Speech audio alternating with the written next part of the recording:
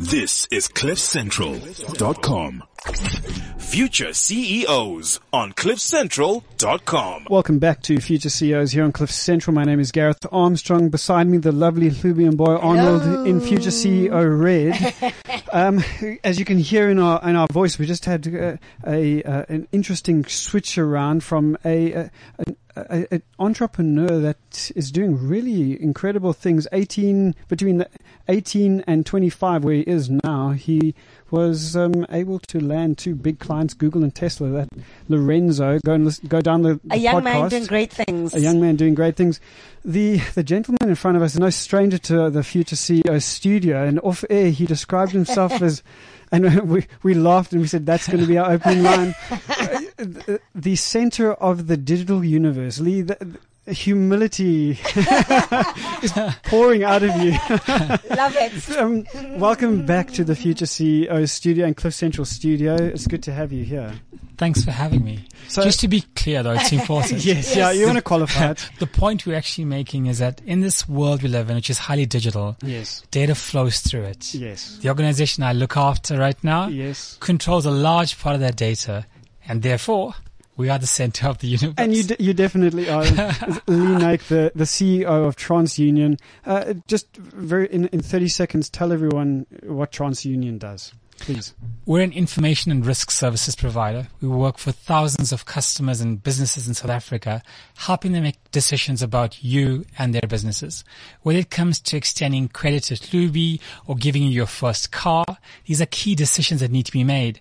And we take the wealth of data we have, some really smart people and technology, and help to answer those questions. Nice and succinct there, but there's lots to it. You're also, certainly in your previous role at Accenture, you were focusing a lot on digital technology, the digital revolution, the evolution that is happening around us as well. And so you've got a lot of insight when it comes to digital. I see the logical connection with data. You're also here to share some of your trends with us, your analysis of 2018 and perhaps beyond. There's an article on LinkedIn, which I understand is doing quite well. Let's start talking some trends that we should be looking to in 2018 and maybe beyond. Hlubi, do you want to? And also what I'd like to know, especially being a future CEOs, is how do we stay ahead of the pack? Because it is a rat race out there when it comes to business and competition and thriving and diversifying our industries. How do we stay ahead of the pack in 2018 for our business?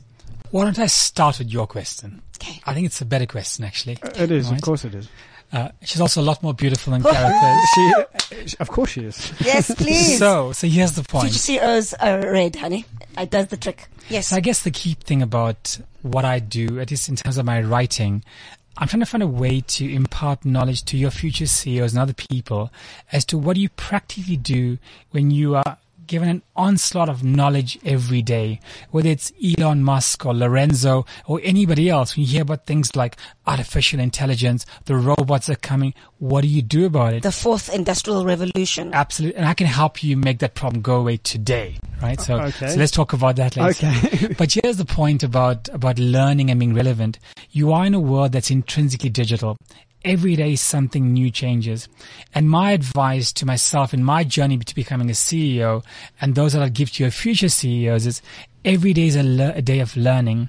So every single day without fail, I'm looking to assimilate new knowledge, whether it's reading about Donald Trump or Putin or about the new technology. Every morning I start with acquiring new knowledge, assimilating it, and then figuring out what is my point of view on it. The biggest challenge in life right now is we have so much floating around us. What is your point of view on any given topic? Love that. Which is why I think the reason why I've done well in my career and when I write and when I talk up on stage, it's because I tend to have a point of view on most things. You stand in a particular point. And if we all say the same thing, no one's ever going to pay attention to you. So I think relevance is standing out in a crowd of 55 million South Africans. What is your point of view, whether it's about the economy, about the VAT, about the US president, whether it's our president? I think it's how you acquire knowledge, develop a point of view, and back yourself to stay with those views. Critical thinking. Absolutely.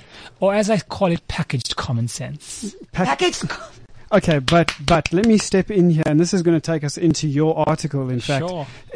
Packaged common sense is one thing, but in the world of AI and the rising of the robots and how do we then do what you're describing? How do we take a position that we can hold and can be viewed with some kind of credibility in a world where actually data, if you dig it deep enough and you look at it closely enough, it's probably going to undermine everything that we're all saying all the time anyway. Yeah, just for Garrett's benefit, Luby, it's important to recognize that Arnold was wrong. Skynet is not coming.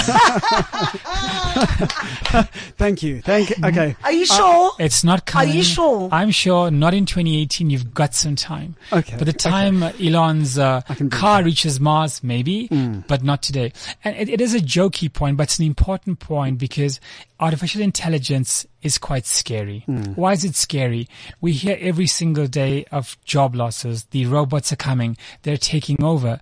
But let's think about the stats. Let's look at our country right now. We have high unemployment, 27.7%. GDP growth is 0.6%. Access problems. It's tough there, right? Yeah. We have basic infrastructure problems. Yes. Now, that's one perspective. In the other perspective, these businesses running are struggling to just survive in their day-to-day operations. Automation of how they work, what we call robotic process automation, allows them to do what they need to do better, cheaper, faster. That's just to keep the lights running. And it's a necessary evil in their very existence as a business. Now, what we don't always hear about when we talk about the job losses is that artificial intelligence and technology allows new jobs to be done. There are jobs that I pay people for at TransUnion that did not exist 5 years ago. Okay, I'm going to interrupt you. Can here, I also though. say something? Yeah, absolutely. Who first? I'm concerned about those individuals that, yes, we may create new jobs, but there's potentially fewer of them. We don't know yet, perhaps. But then there's also a whole bunch of people, a massive amount, the masses, as we call them, that won't be able to do those jobs because there's a technical requirement that they just don't qualify for. And then on my side, simply I think that from a woman's point of view, your kids, what are you teaching them to be? What kind of schools are you putting them in for them to become what kind of professionals? That's my question. Very good. So let's do all of that. Okay. So a couple of things worth noting. The World Economic Forum has just concluded. And here's an interesting stat. 65% of kids entering their primary school education right now will end up in jobs that do not exist today. Right? I want you to take that and think about it. I'm going to come back to it. Now, it's important, right? Because let's go back to Garrett's point. So as we see some of these jobs taper out, now let's think, Garrett, about what jobs are starting to taper off.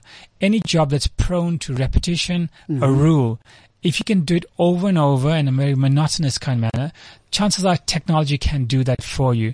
Those are the ones that will happily change out. Now, I also want to tell you before I conclude this part of the conversation, what jobs can't be replaced. There are things that Garrett Please does, tell us what right, and jobs. you do that are really important. So anything that requires creative and social intelligence, right? Things that require orchestration, things that require putting widgets together, right? In very basically abstract ways. Technology cannot do that today. Here's a stat. 47% of all jobs today, right, will in fact not be around by the year 2030. There will be new jobs. My point is around the 53%, which talks about the skills on creativity, right? Things that are starting to come into play that we now need to link our kids into. Now, for sure, absolutely without doubt, having STEM skills, which is the big buzzword right now, science, tech, engineering, maths, you want to get those into. I equally want to tell you, Garrett, that answer cannot be a ubiquitous answer for everybody because not everybody can get into their way. However, education has become democratized. I agree. If you haven't heard of the word MOOC, you want to hear about the word MOOC. Yeah, massive open online courses, right? Massive open online courses. So an example would be edX, Singularity, Coursera. Yeah. Singularity, yes. If you tell me, Luby, that you really loved what I spoke about, where can I learn it? Yeah. I would say, dude, it's free. It's online. Go and get it. You're the biggest obstacle to you not learning that. Now, it's important. We're having a chat offline with a colleague here, and we're talking about education. And here's the point. Education has been disrupted. right? Your ability to acquire knowledge to take on a new job, it's half the job of the employer to give you the enabling platform to learn.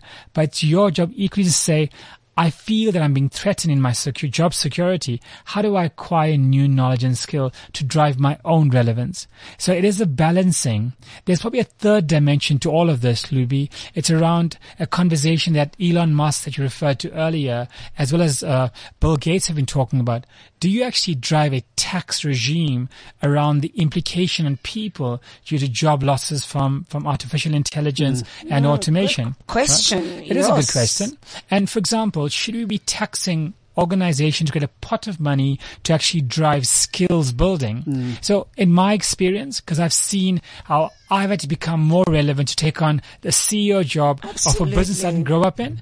And in a matter of weeks, I learned things. But when I was here a few years ago, when I headed up Accenture Digital, I had to learn design thinking. I did not go to university for that. I felt the need to drive my own relevance, and that's how I did it. Now, you're also going to tell me, because I can see it in your face, Lee, but we all can't do that. We all can't. That's my face, yes. We all can't get onto the internet and get that happening.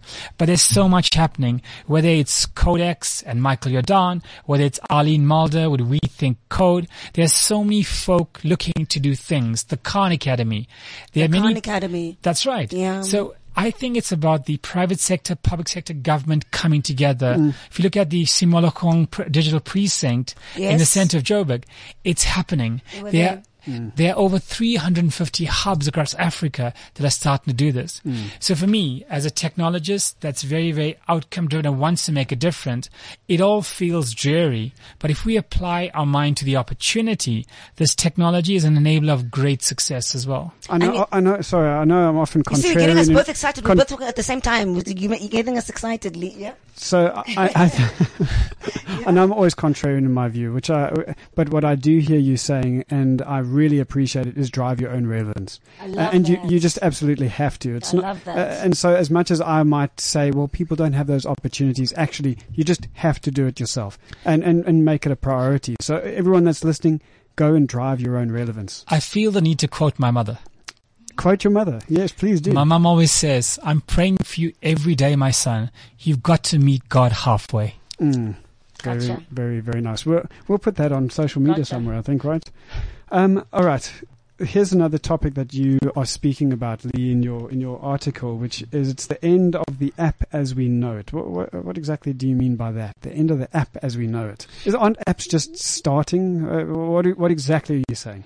Well, here's the point. So if I asked a random businessman who's struggling, he says, well, I've been told my business is struggling. We should build an app. But so have 3 million other apps had the exact same idea. Now, here's the point. If I stole Luby's phone for a minute and reset it, and I said, Luby, you can only choose 5 apps. Which ones would you choose? Which ones would you choose? You would let go of hundreds of apps that I know you have. The point is that the app has now become a channel of how we work and how we live. It's the same example we used a few years ago. We don't go into banks to do bankings. We use our mobile app. Now, the app is not a bank, but it's a conduit and an accepted channel of how I communicate. Now, when we think of a bank, for example, we think of talking to a banker on the phone, talking to a contact center, walking into a branch. We've assumed these are the channels of what we call an omni-channel strategy. But this mobile thing, the device I have in my hand, it's the way I exist and the way I work. Now, the end of the app, I'm not saying that apps are going to die. I'm saying that people are mistaking the app for a new business model, right? It isn't a business model. It's a clear channel that's now central to how the model works. Now, let me give you an example. I may have an app for my business on my phone that gets you to use my service. If the experience is terrible, or if you don't get exactly what you want from me, you're going to say, forget about the phone. Let me go back to call somebody. This is the point I'm trying to make. The app is not about the app. The app is a method, a channel to get to you, but it's the experience, how you make me feel in my heart, that I feel loved. The same way that Apple makes me feel whenever they come up with a new phone. I feel that they thought about me, they created a phone to meet my needs. Just for me. It's what we call hyper-personalization. Yep. It sounds like a big buzzy word, but the point is that if you try to mass market, you actually don't feel loved. When I go into my app and I feel that the things that I want to see are there, it's what we call in marketing terms a segment of one, right? You feel that your bank, your telco says, hey, I know what you need. Yeah. Just you. Just you, Slubi. Just you. Now I'm going to give you an ARB example. This is a really cool ARB example. Bring it. You're going to love this.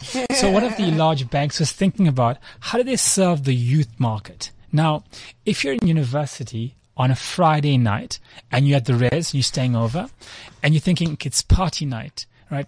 What do? So this bank was saying, let's create an app for that market. The university guys that are, in somewhere in their lifespan, right? So they spend a lot of time doing what we call user experience design, or what we call design thinking rather. And they found an app. When they built the app, all the app did is one thing. You open up the app and told you how many beers you can buy based on the money you have in your account. From a bank. But think about this. What's the most relevant question on a Friday night? Can I afford any alcohol? Or who am I going to bum off, right? Yeah. Now, all the other stuff was there, transactions. But on a Friday night, how many beers I can buy is actually the right question. And that's the thing about hyper-personalization. It's the same way now when I came into my car and I plugged into my Apple CarPlay, it shut down my phone, said, you are driving, so do not disturb goes on because it wants me focus. You feel the connection. So I think the point to take away from this trend is that don't be hyper-focused on just creating apps. App is a channel, but the channel requires this context and experience to be there, or your business will still be relevant. And like in the example I gave to Slubi, if I reset her phone, 90% of what she used to have will not be there, at least for a month or two, because she doesn't need it every day as part of how she lives. That's why I love the question that you asked or posed to people. Are you hiring and empowering the right creatives and data experts and strategists to make the sense of all this volume and variety of data that already is out there? I think that's so intrinsic, especially once you want to upscale your business or just have a voice of relevance. That these are the kind of questions you've got to ask yourself as an entrepreneur, Lee. Absolutely. And I'm going to answer generally, and maybe I'll give you a specific example as well. But here's my point. The reality is that we become commodity, whether you're a commodity today or a commodity tomorrow. So let's give you an example. Maybe you're an expert yo-yo spinner, right? As an example, you spin yo-yo, Garrett, better than nobody else. But over a period of time, there are more entrants into the yo-yo spinning space. Sure. Or for that space, bricklaying or Java coding or building apps. As that commoditization happens, you actually feel that you're part of a commodity, right? And what you're going to do is stand out. So one part is, what is that bigger purpose that drives you? What problem are you solving? And if you're left without the context in what you do, you actually don't feel fulfilled in your heart, but you also aren't making a bigger difference. Now, an example, which if I can, Garrett, you mentioned earlier some of the stuff we've been up to this week. One of the key things I've been passionate about for years, and now I have a chance to do something about it, is financial inclusion, right? So we asked the teams back at TransUnion, guys, with all this data we have, there must be a way to get more of the people that can't access this credit market and the economy. Remember, we're a credit-centered economy, right? Are there people that aren't part of that? We did something, we're using fancy words like artificial intelligence, but there's another concept called alternative data, which sounds like another Matrix type movie. But what alternative data is, there are things about you that are useful in predicting your behavior in other spheres of your life. For example, the employment you have or where you live could be linked to the type of people that live in your area and how good their credit record is. So yes, you may be a new entrant to an area, but based on other things, we can infer patterns about you. And the other thing we don't do as South Africans is we don't seem to forgive, right? We found a way in this data exercise we've been doing to find patterns of reformation and rehabilitation. For example, if you've been struggling for a while right? When it's too late, you get into bad debt and then you're in trouble. What if you could predict that Klubi was about to go into early distress, even before you knew it, and you could do something about it? Love that. So we launched something this week called Credit Vision. And what we're able to do very, very simply is we've found up to 3 million good consumers in the South African population that can't access this formal credit market, that potentially once banks and lenders and telcos start to use this new way of using advanced technologies, should allow people to get access. And for me, when you see more people having access and being included socially and financially, then I know I've made a difference. I know, I hear you. And that's what technology is about. In and of Correct. itself, it is not useful unless it serves a greater purpose. You know what I appreciate about Sure. the fact that you're here doing this is that that you're a good person, being able to use data in the right ways. As you were talking, I beg your pardon. As you were talking, I was just thinking. Imagine what data could be used for in the wrong person's hands and with the wrong kind of view. How do we protect data? So you're in the world of a certain type of data that does need to be protected. Just talk to the consumer now, which doesn't want to have everything analyzed, over-analyzed, and then my future behavior predicted. How do we control this? How do we manage it in a particular kind of way so it doesn't feel like we're being intruded upon? So 2 parts. One, the kind of work we do as TransUnion, we're a highly regulated entity, somebody called the National Credit Regulator. There are only 6 of us in the whole country in terms of entities that are allowed to use this consumer data with permission, because we're using it to help drive key decisions that affect the economy and the broader market. In terms of Garrett's question, it's a really interesting question, because we assume that people would not want to share their data. But here's the point, and I've done all the research over the last few years. If I offered you value in exchange for you sharing your data, knowing that I'm compliant with POPIA, which is our new protection of personal information legislation, if I exchange you value in exchange for your data, and I know where that data was starting and ending, you'd actually agree to that. That's the reality. So we all need to be ultra focused on what we share. But remember, POPIA, which comes into place right now, it's in the process. Every organization is looking through it, is meant to protect you as the end consumer. It's excellent legislation following the likes of the UK and Canada. It seeks to protect the consumer and puts the burden actually on the organization that handles your data. So a lot of this is built into how we work. For example, security. It's how we live and breathe. We're always looking ahead of the game to make sure these checks and balances are in place. Truth be told, Garrett, is that everyone's data is out there. You heard about the data breaches last year. Yep. So we look for ways to now say, great, it's out there, or not so great, it's out there. What do we start to do to help drive, this panic you have in your heart? So, for example, we did something this last year where for a period of time we made available a free alerts product. So when somebody inquired at your bank about your ID number, we'd send you an SMS immediately. Okay. Now, the world that I mentioned earlier about data being the center of the digital universe, data is the blood that flows through. And if we can start to trigger events based on that, we can start to give us more confidence, more comfort that technology is not a scary thing. If you coexist with it, there's so that. much value. Fascinating stuff, Lee. Fascinating. What is a book that you're going to recommend for us to read as future CEOs? I have a You're book. right. I know. Well, I would say Yeah. read my blog. Read your blogs. We know. A shameless plug. No, well, it's 2 points. One, I think is, if you go back to the first feedback I gave to Klubi, reading my blog only to figure out how to develop a point of view. For example, I love that. I've been going around asking people, WEF this year, what did you hear? People said, I heard nothing, which is interesting because WEF last year was very loud, right? This year, nobody went and read it. So I went and read all the stuff about it, and I published a piece today. What do you think about WEF? The book that I recommend for future CEOs, it's the same recommendation I'll give you all the time. It's called Start With Why by Simon Sinek. Okay. I'm not sure you guys have heard about it. No, we know. But it's a very purpose-driven thing. If you've got no purpose, What is your why? exactly, you're going to go nowhere. And if you don't know your why, find yourself, introspect, figure it out, and then your journey can unfold. There is one more point that we didn't touch on, which then perhaps is my counterpoint to Skynet and Arnold and all of this stuff, which is the Internet of Things. We're not going to be able to get there, unfortunately, in this conversation. So everyone, please go to Lee's blog on LinkedIn. Yep. You'll be able to read his thoughts on the Internet of Things and how everything's becoming connected and Lee, so what do people look for specifically? You can go to linkedin.com/NAIKL, or you can do what Gareth does and just Google Lee Nike. Every other day, yes. Thank you, Lee, for your time, and thank you for your insights. We always appreciate you being here, and always leave the studio having been empowered with knowledge. Thank you. My pleasure. Thank you so very much. Future CEOs, drive your relevance. Do you hear me?